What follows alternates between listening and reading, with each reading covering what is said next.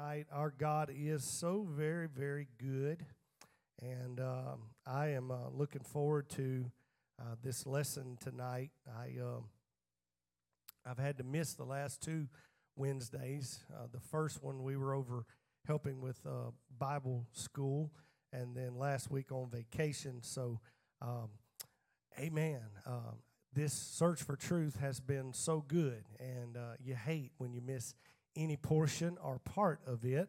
But we're going to pick up tonight in lesson 11 on slide or chart number 3 is where we're going to start. I met with Pastor on Monday for lunch and got instructions on where he left off and where to begin, and this is the place. But in preparing today and getting ready to teach this lesson, we're talking about the end time. We're talking about the signs of the time. We're talking about the things that are going to culminate the end of the age.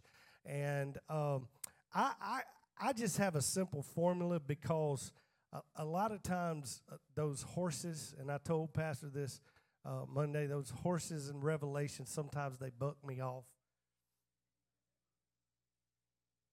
Anybody else feel that way tonight?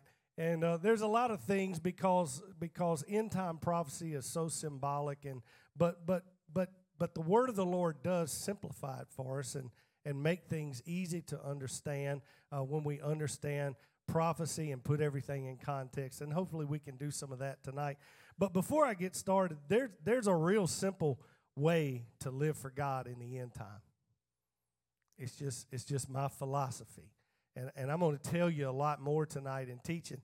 But if you will, Matthew 24:36 said, "But of that day and hour no man, no, not the angels of heaven, but my Father only. No man knows the exact day nor the hour." We can't pinpoint it. We can't break it down and say this day, this time, the Lord is coming back. No man knows that, not even the angels in heaven. There's only one that knows that, and that is God. 1 Thessalonians 5:1 said, "But of the times and of the seasons, brethren, I have no need that to write unto you." You know why? Because we know Matthew 24:36. We know that no man can know that very day nor that hour.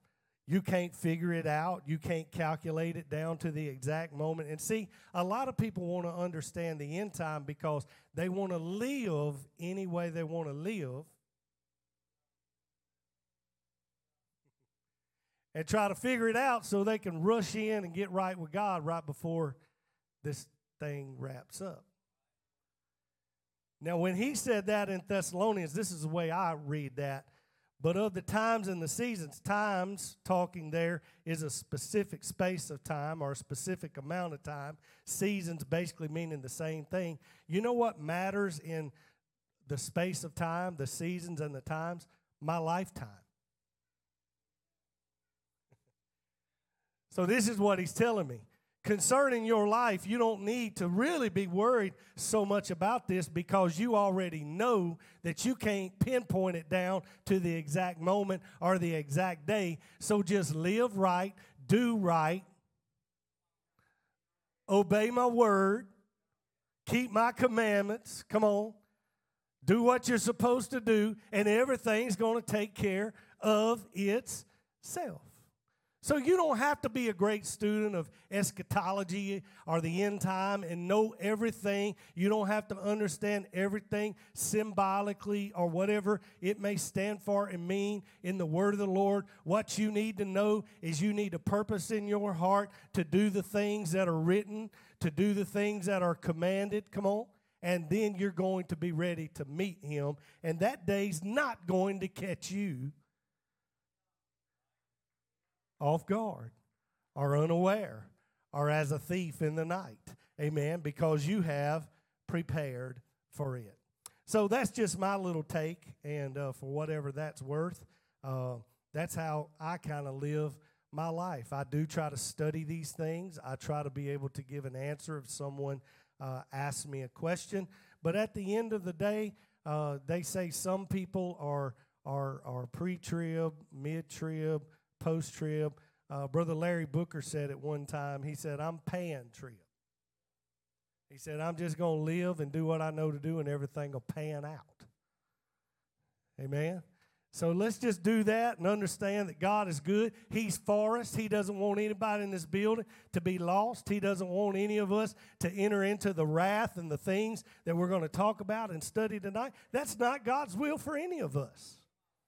And I'm so thankful for that as we begin this lesson tonight to understand. So we are going to start. We're going to pick up on chart number 3. And this chart deals with the signs of the end, and it talks to us about the nation of Israel. And you got to understand that Christ talked to his people. He talked to those that were there while he was here on earth. They asked him about the end time, and he talked to them in a parable about the fig tree. And throughout the scripture, the fig tree has symbolized the nation of Israel. And Jesus said that the generation living at the restoration of the Jewish nation, or Israel, would witness Christ's return. Now let's talk about what that means. Luke 21, 29 through 31, this is a scripture. He said, and he spake to them a parable. Behold the fig tree and all the trees, when they now shoot forth, ye see and know of your own selves that summer is now nigh on hand. So likewise ye, when you see these things come to pass, know ye that the kingdom of God is nigh at hand. So he used the parable of a fig tree. We've got a piece of property that we mow. This gentleman's got a big fig tree on there, and it's just busting right now. And I make a pass with my mower, and I get over by that fig tree, and I pull one off, and I eat it on my pass, because it's the time, right? It's the right time. There are days we go by there, it's not the right time, but now's the time. And that's what he was saying. When you see this stuff, just understand it's as simple as the fruit trees come into season. You can look at this stuff and it'll make sense. Psalms also declared that Jerusalem's rebuilding would be a signal of the Lord's soon return. Psalm 102:16, when the Lord shall build up Zion, he shall appear in his glory. Now here's what that means for us. 1918, the Balfour Declaration was signed by Great Britain and Israel, permitting the Jews to return to Palestine. And on May the 14th, 1948, Israel became a nation. All right. So 1948 was the beginning of the last generation. If we look at what the scripture said, because Luke said this, 21:32, verily I say unto you, this generation shall not pass away till all be fulfilled. Now, if we look at that from anybody that was born from 1948 is going to be here when the Lord comes back. If you were born in 1948, how old are you today? That's 52 and 22. That's 74. That generation's getting close, isn't it? The coming of the Lord is close. I feel tonight. I believe. Because I believe tonight we are of that generation that's going to see the return of the Lord. Amen. Watch the progression of Israel. In 1917, there were less than 25,000 Jews in the land. By 1922, just 5 years later, there were 83,000. By 1935, 300,000. By 1945, over 500,000. And today, the population goes in excess of 6 million are now in Jerusalem. The Star of David flies gloriously over a nation of miracles. She's proven Ezekiel's prophecy The scattered bones have regathered and restructured to become a thriving, prosperous nation. Israel has been restored. Watch God here. Here's a couple of things that come from the Word of God, some prophecies that back this up as well. Isaiah 35:1, the wilderness and the solitary place shall be glad for them, and the desert shall rejoice and blossom as the rose. Did you know that Jerusalem is their second biggest exported item that comes out of Jerusalem? Is the rose. Fulfills the prophecy given in Isaiah 35. Isaiah 27 also gave a prophecy. It talked about Israel will be a major exporter of fruits. Listen to the scripture. He shall cause them that come of Jacob to take root. Israel shall blossom and bud and fill the face of the world with fruit. Now, only a generation ago, the land was desolate of vegetation. But as soon as the Jews were allowed to return, they started making improvements. And they took land that was marsh and swamp, and they drained it, and the land was graded, and it was cultivated, and it was worked. They removed big stones. They started to work. And today, forests have been replanted. Hundreds of thousands of fruit trees are producing. And Israel is now a major exporter of fruit to the entire world, fulfilling the scripture. Further, Israel now has the superior rank of the most efficient agricultural nation in the world. These are things you might not have known. Israel has been restored. Tel Aviv, a generation ago, was a stretch of sand dunes, but now is a thriving metropolitan city. But Jerusalem is the capital and the cultural center of the nation. Why is that? Why is it Jerusalem? Because Jerusalem, more than any other city of the world, will play a prominent role in end-time events. Luke 21:24. And they shall fall by the edge of the sword and shall be led away captive into all nations. And Jerusalem shall be trodden down of the Gentiles until the times of the Gentiles be fulfilled. I'm going to read a lot of scripture tonight because when you start talking about the end time and the things of the end time, there are a lot of opinions. And I'm not so interested or concerned with someone or anyone's opinion. I want to see what the word of the Lord has to say. So I'll be reading a lot of scriptures tonight to try to weight down some of the things that I'm going to say in this place tonight. The recovery of Old Jerusalem in June 1967 is perhaps the greatest fulfillment of prophecy in our times. On June the 5th, 1967, the Six-Day War broke out. And from the heights of the old city, they started firing artillery shells. And for 2 days, they targeted homes, public buildings, hotels, anywhere where people, a lot of people, would be gathered together. They just bombarded them. And so while they were doing that, there were Egyptian forces that were working on the outside. But as they were doing the bombing, the Egyptian forces were deteriorating. And the Egyptian desert forces were utterly overthrown by the Israeli Air Force, and it gave them an opportunity to then go and fire freely upon the guns that they were using to shell Jerusalem.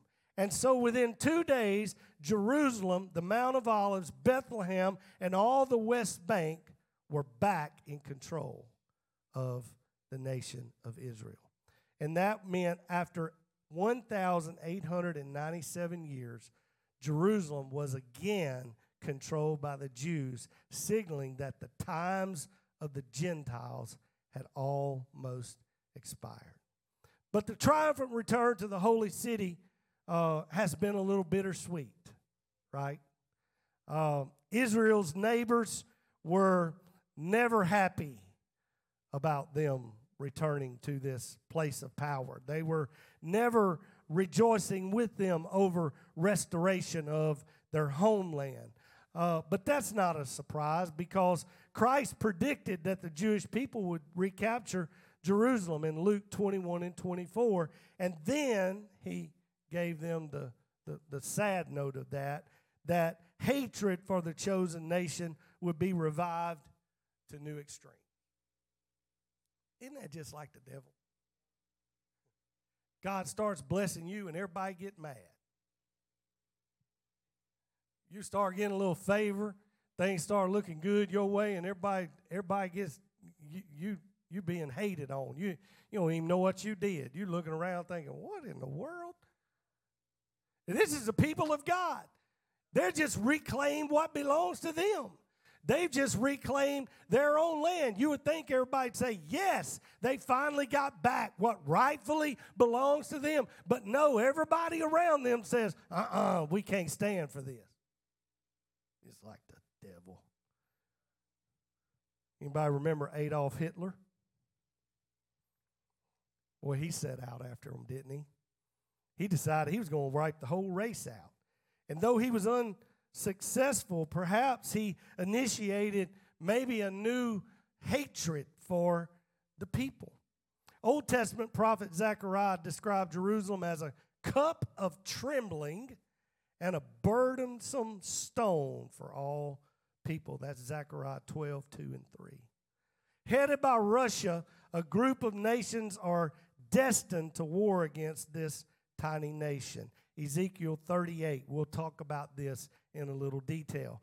Ezekiel's prophecies concerning Israel and her enemies are so specific, they almost resemble a geography textbook tonight. Russia heads the great northern confederacy of Ezekiel 38 and 39, and there is really no debate about that. There's really no doubt about that.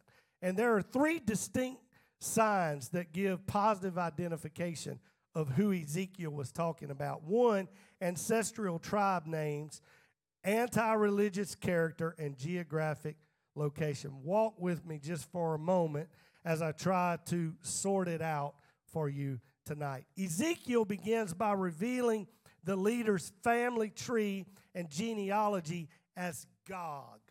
Magog in his native land. He's also identified as the prince of the ancient people called Meshach and Tubal. Ezekiel 38, 2, 3. This is where I'm coming from with that. Son of man, set thy face against Gog, the land of Magog, the chief prince of Meshach and Tubal, and prophesy against him, and say, thus saith the Lord God, behold, I am against thee, O Gog, the chief prince of Meshach and Tubal. So referring to the table of nations in Genesis 10, we discovered these people are actually sons of Japheth, who was the son of Noah. That's Genesis 10:2. And numerous discoveries pinpoint these tribal names, and it puts them right in the midst of the Russians. Jewish historian Josephus states that Meshach and Tubal founded civilizations in the northern regions, and Meshach is the root source for the modern city of Moscow. I don't want to bore you tonight. I'm just trying to establish through the Word of God who these players are that are going to rise up against God's people. Ezekiel also named Russia's allies in this mighty conflict. This is Ezekiel 38, 5 and 6. Persia, Ethiopia, and Libya with them, all of them with shield and helmet. Gomer and all his bands, the house of Togarmah of the north quarters and all his bands, and many people with thee. Most Bible scholars agree that Persia is modern-day Iran. When you search that out, you'll find that Persia is best identified as modern-day Iran. Ethiopia from that scripture is derived from Cush, who was the first son of Ham. And this signifies that numerous African nations are going to join Russia's onslaught or invasion against God's people. Libya indicates more territory than just modern Libya, because from the Hebrew, the word Libya represents Ham's third son, and they occupy Libya, Algeria, Tunisia, and Morocco. So we see tonight that Russia's southern ally includes many nations. Gomer and all his bands is the eldest son of Japheth, and his descendants settled northward of the Black Sea, expanding southward and westward toward Europe. Hebrew designates this area as Germany. Gomer's bands represents areas bordering Germany, Poland, Czechoslovakia, Hungary, Romania, Bulgaria, and Yugoslavia. Ezekiel accurately described an anti-God bloc of nations who will become Russia's allies in the invasion against Israel. And finally, the prophet includes Togarmah and his bands. This is the grandson of Japheth. These nations possibly include modern Turkey, Armenia, and southern Russia. Here's the real deal. Bunch of folks don't like God's people being where God said they're going to be. But here's the question. Why would Russia and her allies wish to attack tiny little Israel? Certainly, the largest country in the world doesn't need their land mass or their land surface. So what would compel this mighty nation to single out a small country of somewhere between 5 and 6 million people? Ezekiel said that it was greed. Ezekiel 38:13. Art thou come to take a spoil? Hast thou gathered thy company to take a prey? To carry away silver and gold, to take away cattle and goods, to take away a great spoil. See, you got to understand, God's people are always going to be blessed, and they're always going to be provided for. It's as simple as that. We're talking about Israel tonight, but I'm talking about you too. If God calls you to do something and God gives you a task to accomplish, He is going to protect you. He is going to provide for you. He is going to make a way for you. God is never going to call you to do something within your own strength. He's never going to call you to do something within your own might. But if He calls you, He's going to equip you. Amen. I'm trying to put a little preach in this lesson tonight, because we're not called to do this alone. In fact, we're taught that His strength is made perfect in our weakness. It's the very thing that confuses the enemy, when it's something that looks so weak and it's something that looks so insignificant. But when it couples with His mercy and His grace and His calling and His anointing and His power, we become something the enemy just simply cannot contend with. You see, Israel was destined to become a very wealthy nation.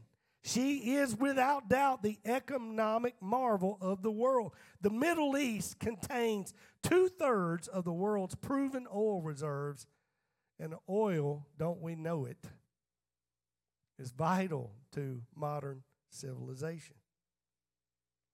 Also, chemical resources in the Dead Sea are estimated to be worth more than $1 quadrillion. I don't know how many dollars that is. I don't even know. That's a whole bunch of zeros, and my bank account ain't never seen that. But that's a lot. Amen? A final reason is Israel is a land bridge to 3 continents. It connects Europe, Asia, and Africa. And every Israeli prime minister has repeatedly expressed fear of the Soviet Union.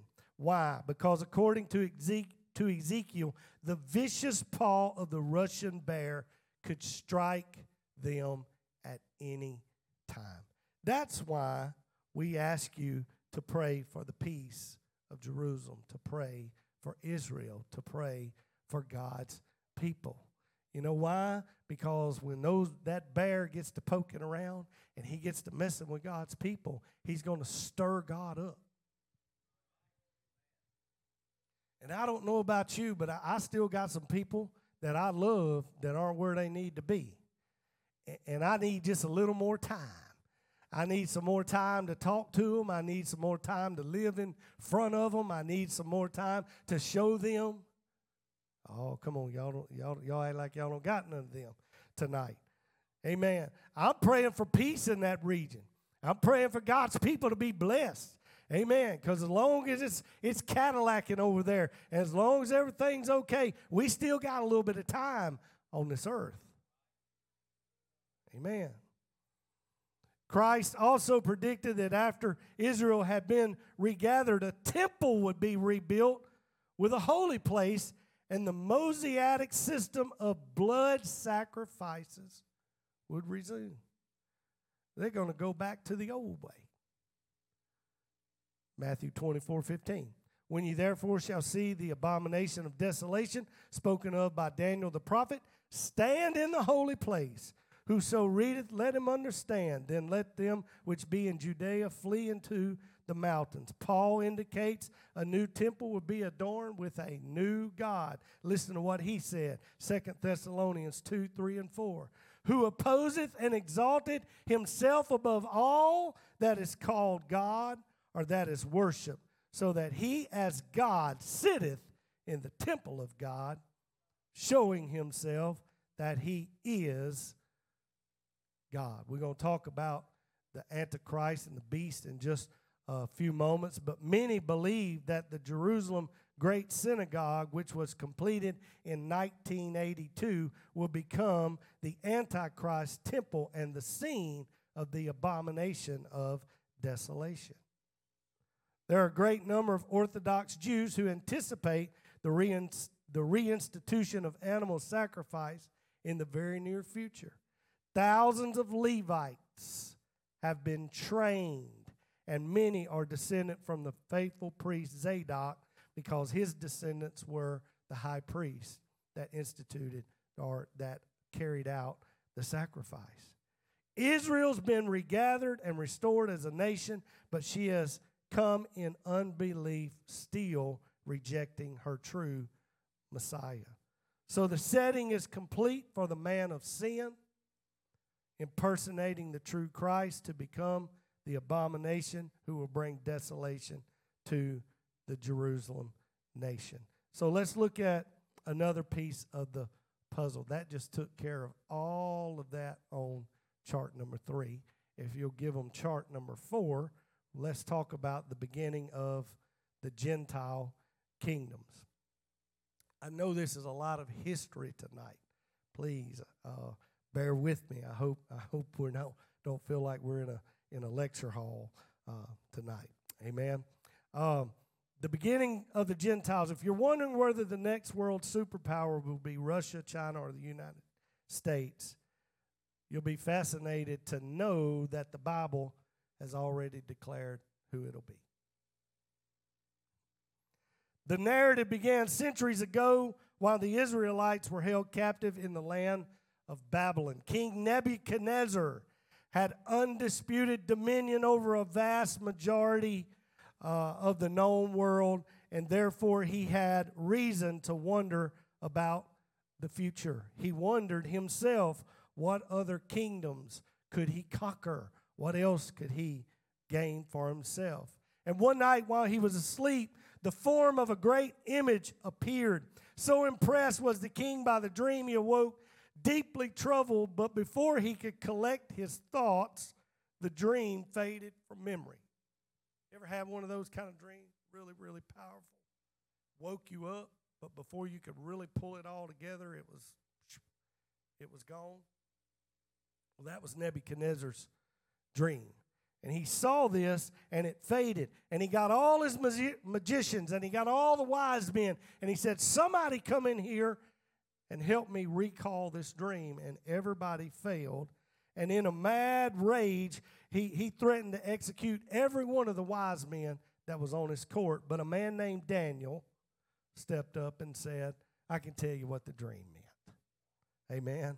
Thank God for somebody that understands what God's up to. The dream describes 5 Gentile world empires, 4 of them past and the other yet to come. First, we've got gold, which represents Babylon. The head of gold in this statue, and you can see it there. Gold was the head. That represents Babylon. This was the kingdom begun by Nebuchadnezzar. Then we step down, and I'm not going to spend a whole lot of time here tonight. I'm just going to make sure you understand who we're talking about. Then you come down, and you've got the silver, which is the Medo-Persian Empire, the second world domination, represented by the silver chest and arms, typified the Medo-Persian kingdom that succeeded Babylon at the end of the Jews' 70-year captivity. Then we move down to brass. This represents Greece. The Medo-Persian kingdom continued until Alexander the Great founded the Grecian Empire in 334 BC. This third kingdom was depicted by the brass stomach and thighs. Then we have iron, which represents Rome. Following Greece in the domination of Israel was the old Roman Empire, symbolized by iron. The 4 kingdoms, what that means, the 4 kingdoms of Nebuchadnezzar's image, both in prophecy and in history, are Babylon, Medo-Persia, Greece, and Rome. Okay? So let's move down to those feet of iron and clay. Because this part of the image represents both the present and future rulership of Rome. We are presently living in the era of the feet. That's where we're at today. Soon, 10 kings represented by the toes will arise to give their power to the Antichrist at the close of the age. A divided kingdom is seen in the feet. It's a divided kingdom. They're not together. Partly strong and partly weak, symbolized by the 2 materials of clay and iron. Clay represents rule by the masses, and iron depicts rule by the kings. These 2 forms of government will not mix, even as iron and clay will not mix. Iron will finally become predominant, with kings again ruling inside the Roman Empire territory. 10 rulers will form a type of confederation, and together they will give their power to the beast. I can back that up with Revelation 13 and 1. Try to make it make sense. In Nebuchadnezzar's dream, a stone was miraculously cut out of the mountain without hands and smote the feet of the image until it broke in pieces. The broken image became like chaff and was carried away by the wind, but the stone became a great mountain that filled the whole earth. The final kingdom that will fill the whole earth is not of man or flesh at all, but it is entirely supernatural in origin, because the stone is Christ and the rock upon which Christ is built. All right? And we are living in the last days, the time of the Gentiles. The book of Daniel is extremely significant. Daniel, I know, it can throw you for a loop too. But you cannot understand the book of Revelation until you unlock correctly the interpretation of Daniel's prophecies. That's why we're spending a little time here. You got to understand what was being prophesied, and then because Revelation is the fulfillment, or it is the coming to pass of those things. Nebuchadnezzar's image became an outline for interpreting Daniel's later prophecies. In Daniel 7 and 8, various beasts or wild animals represent great empires headed by certain individuals. Both Daniel 7:24 and Revelation 17:12 reveal that horns atop the beast represent various notable kings of those empires. Babylon is symbolized by a lion with eagle's wings. Just going to give you their symbols tonight. Medo Persia is symbolized by a bear, the same as the image's silver chest and arms. Greece is symbolized by a leopard, the same as the image's thighs of brass. Rome is represented by a strong beast with great iron teeth. 10 horns were on this beast, and later another little horn appeared for a total of 11 horns. In the last days, 10 kingdoms representing 10 horns and 10 toes of the image shall arise from the territory of the old Roman Empire. Practically every Bible scholar agrees that this small horn of Daniel 7 and 8 and the beast of Revelation 13 are the Antichrist who shall be reigning when Christ returns. So let's move to the next chart, chart number 5, the beast and his system. The process of the Antichrist coming into power will be a gradual process. It's not something that's going to boom one morning you turn on the news and there he sits. In fact, let's talk about where we live today. In fact, the Antichrist system has for years been conditioning minds, activities, and thought processes of the world's citizens. Many philosophies of this generation are part of an Antichrist system. I want to first talk to you about humanism. The Antichrist world system is the deceptive philosophy called or termed humanism. The belief, which is actually a religion, emphasizes man's wisdom rather than God's. Humanism is simply this: it encourages man to solve his problems independently of God. Anybody recognize that?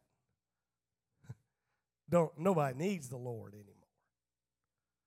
I got my truth. I got my interpretation. I got my own walk with the Lord. We used to say, me and Jesus got our own thing going, right? If what you and Jesus got going don't match up to what the rest of his church has got going, you with the wrong Jesus. Amen. This thing is not T-shirts and bumper stickers. This thing is not Jesus is my homeboy. This thing is not Jesus is my co-pilot. Come on, somebody. He's still the King of Kings. He's still the Lord of Lords. He's still the Master. Come on. Everything is by him, through him. Come on, somebody.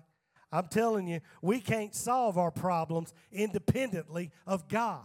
Everything that we have need of is only found through him. Amen. So that's a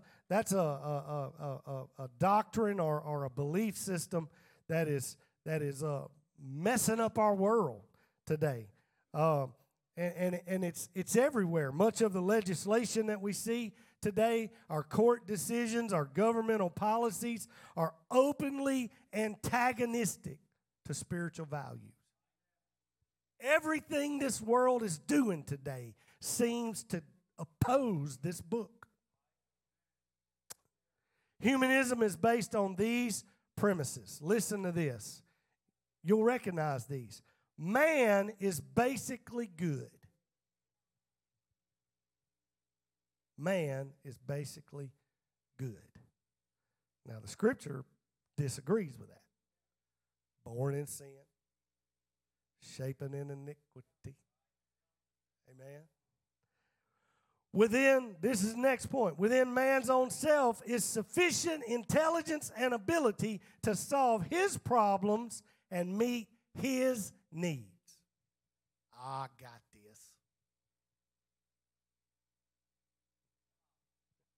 I knew someone one time, they were literally headed to their death.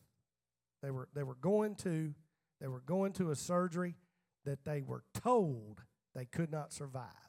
They made up their mind they were going to do it anyway. And some people went to pray for them. And they said, nah, it's okay. Don't need that. Everything's going to be all right. Don't need you to pray for me. They never recovered from that surgery. You need God. Humanism bases on this: no outside force or higher power need be consulted or expected, nor does any such power exist. There is no God. We're all here. We're all equal. We're all making it. Come on. Evolution is responsible for the origin of man. There is no life after death. Man should actively pursue the good life here on earth. These are premises of humanism. And this is the types of human rights that they advocate for. This is what they say you should be able to do, the humanists. Free use of pornography and drugs. What's it hurting? It's you. Just you. You ain't hurting nobody. Prostitution, homosexuality, sexual permissiveness, free love, abortion, child's rights, oh my Lord, over parental control. Have mercy, Jesus. I'm gonna be good and stay with this lesson tonight. But I just grew up in a home where the kids didn't make the rules. I grew up in the house that said, as long as you live under this roof, as long as you park yourself at this table, amen. And they wasn't being mean. They was just letting me know, boy, we done lived a little bit. We done been down the road and found out where the bumps are, and you ain't even started walking yet. Come on, somebody. Look, I've never seen it when parents start letting kids make decisions, especially in spiritual matters. And I ain't trying to meddle right here, but I'm just going to say what I feel led to say in the Holy Ghost. If your kids are upset with something, this is not a fellowship club. We don't come here because our friends come here. We don't come here because all the activities meet and match up to what we want it to match up to and meet. We come here because this is the house of the Lord. We come here because truth is preached. We come here because you can be saved. Oh, help me, Jesus. I'm going to be in trouble. I'm going to be in a lot of trouble. Amen. I've never seen it work out. I've been in this a long time. I've seen kids, they get upset. They want to go somewhere else. They want to do something different, and parents cave in. I've never seen those kids make it. Oh, Jesus, help us today. Because it was not given to them to make the decision. How in the world does a 5 or a 6 or a 7 or an 8-year-old know what gender or identity they are? Come on, our world is messed up today. Our world is going off of its rocker today. We need a revival. We need to turn back to truth. We need to turn back to God. We need to get our face back in a prayer closet and seek His face and seek His will and pray that He'll turn His ear back toward us. Because this is the spirit of this age, and this is the spirit of this hour. It insists that these lifestyles reflect a positive moral change rather than a moral breakdown. Let's say that again. Humanism believes and insists that these liberal lifestyles reflect a positive moral change rather than a moral breakdown. Every time I see the word change, I start getting nervous. We need a change. We need a change. Something needs to change. What happened about the Lord that we serve, who said, I am the same yesterday, today, and forever? Behold, I change not. This word is forever settled. The things that you find here are not going to change to society's whims and society's beliefs. Amen. And so many of these humanistic views are prevalent. Guess where they're the most prevalent? They're the most prevalent in our public classrooms. I'm in one. I know. Why is that?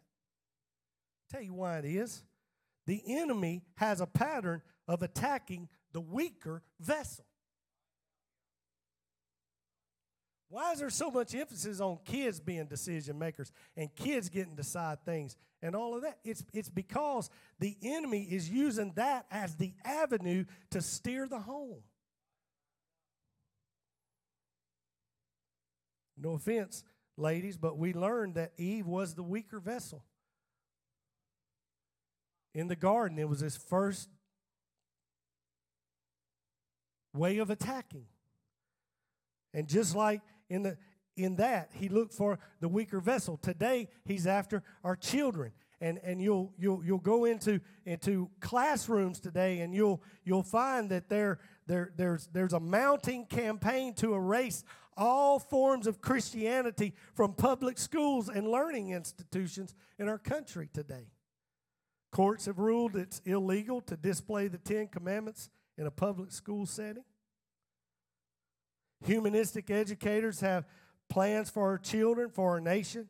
In 1973, listen to this, 1973, a Harvard University professor of education and psychiatry revealed the true intent of humanism in our educational process. Listen to what he said. I'm going to read you a quote. Listen to this. Every child in America entering school at the age of 5 is mentally ill. Because he comes to school with certain allegiances toward our founding fathers, toward our elected officials, toward his parents, toward a belief in a supernatural being, toward the sovereignty of this nation as a separate entity. It's up to you, teachers, to make all of these sick children well by creating the international children of the future. 1973, a Harvard professor speaking to teachers told them that every child entering school was mentally ill because of allegiances toward things like our founding fathers, elected officials, parents, belief in God, sovereignty of this nation, things that we used to pride ourselves in, things that we used to stand in distinction that separated us from the heathens of this world. Come on, somebody. Oh, my goodness. We need revival. Next, we deal with the European Union and our money system.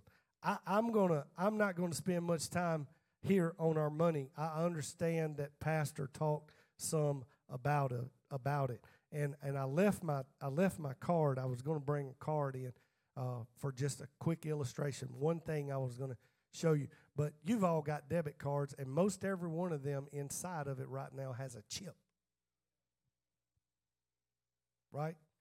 And the card has basically become just kind of like a fancy handle for the chip, because all of that information is in the chip.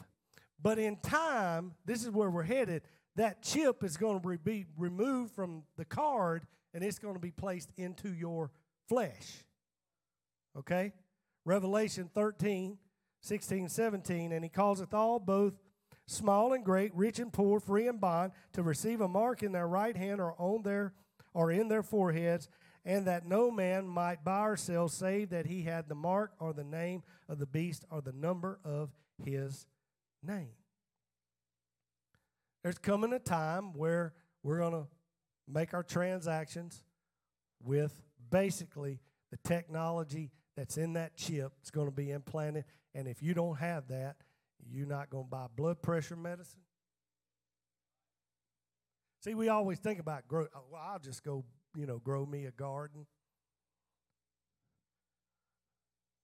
I'll feed myself. I'll start raising, cattle and chickens and do all this stuff. But Lord have mercy, look what we're dependent on in our generation. Just think about that. Just think about that. Let's talk about technology. Daniel 12:4 said, knowledge shall be increased. I'm getting close. I got 6 minutes, and we got somebody to baptize tonight. Amen. Praise God. Isn't that exciting? I'm on. Amen. That's great. We're excited about that. So I'm going to wrap this thing, pull it to a close, because I'd like you to hang out with us for just a minute while we get that ready.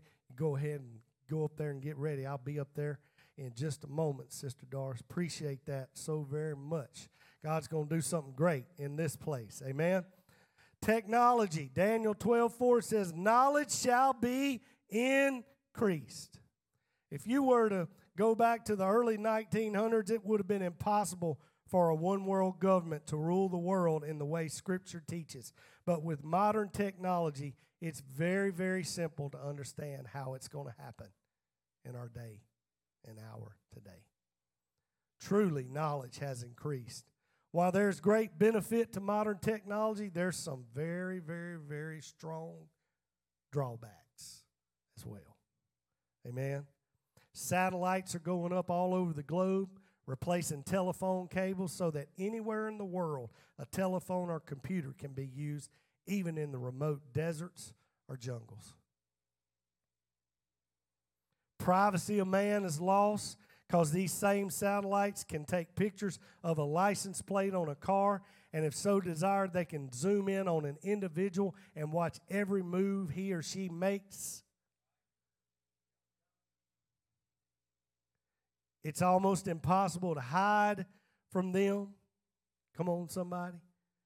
The frequency between all of these things can detect a person within 3 feet of where he or she stands. Technology. This will suit the purpose of the Antichrist and help him connect the whole world together through a one-world computer system.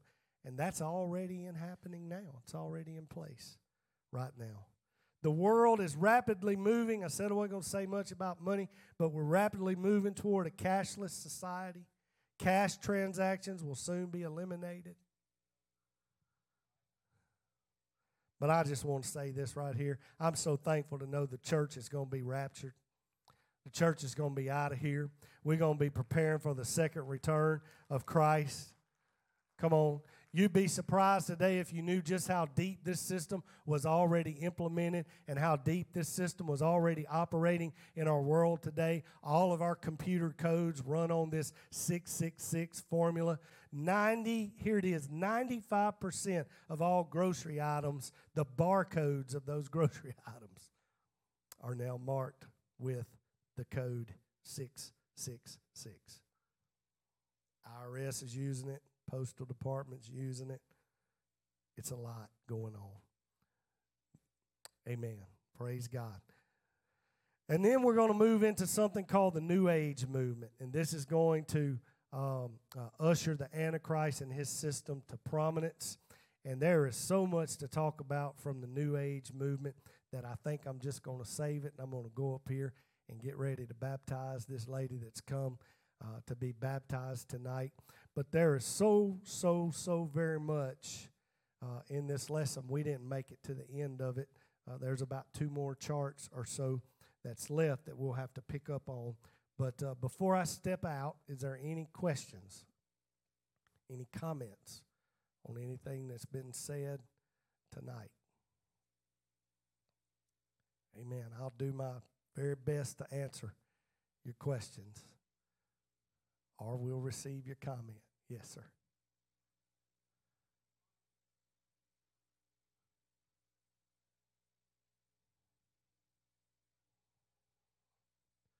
You're reading something from there?